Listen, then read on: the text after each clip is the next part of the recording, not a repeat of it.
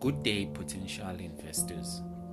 We are back yet again with the Exco Investment Club Masterclass, and today we'll be focusing on a topic which will be a bit complex for new investors, but it is information that is key and very vital for investors to know before investing. This information will mostly benefit beginners and average investors and anyone who can find this information insightful and useful. Our topic for today is: what is PEST analysis? Firstly, we have to explain the acronym PEST, which is PEST, as it stands for political, economic, social, and technological. This analysis is mostly used by organizations or investors in order to assess external factors that are major and that can affect the company's operations when it comes to competing in the market. There is also PESTLE analysis, which also includes legal and environmental. So whichever analysis you use, the results will be the same. This analysis is mostly used by well-established organizations that face macro events. PEST analysis is used to evaluate whether the company can be able to withstand the conditions that exist in the world.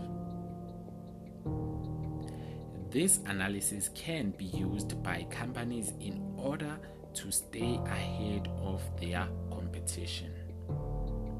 The political aspect focuses on government policies, legislation, tax, and employment laws. Political aspect can also focus on international relations. The economic aspect focuses on interest rates, exchange rates, economic growth, demand and supply, inflation, and recession. The social aspect focuses on the demographics, age, culture, lifestyle, and the workplace. The technological aspect focuses on development of new technologies that can also stretch to technological research that can solve the country's problems.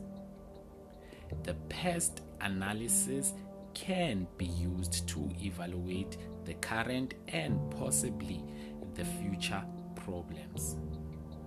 The PEST analysis is used sometimes to improve the company's performance now and in the future.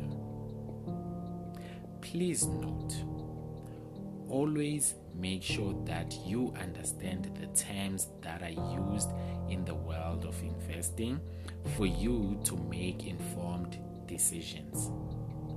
Always invest in knowledge.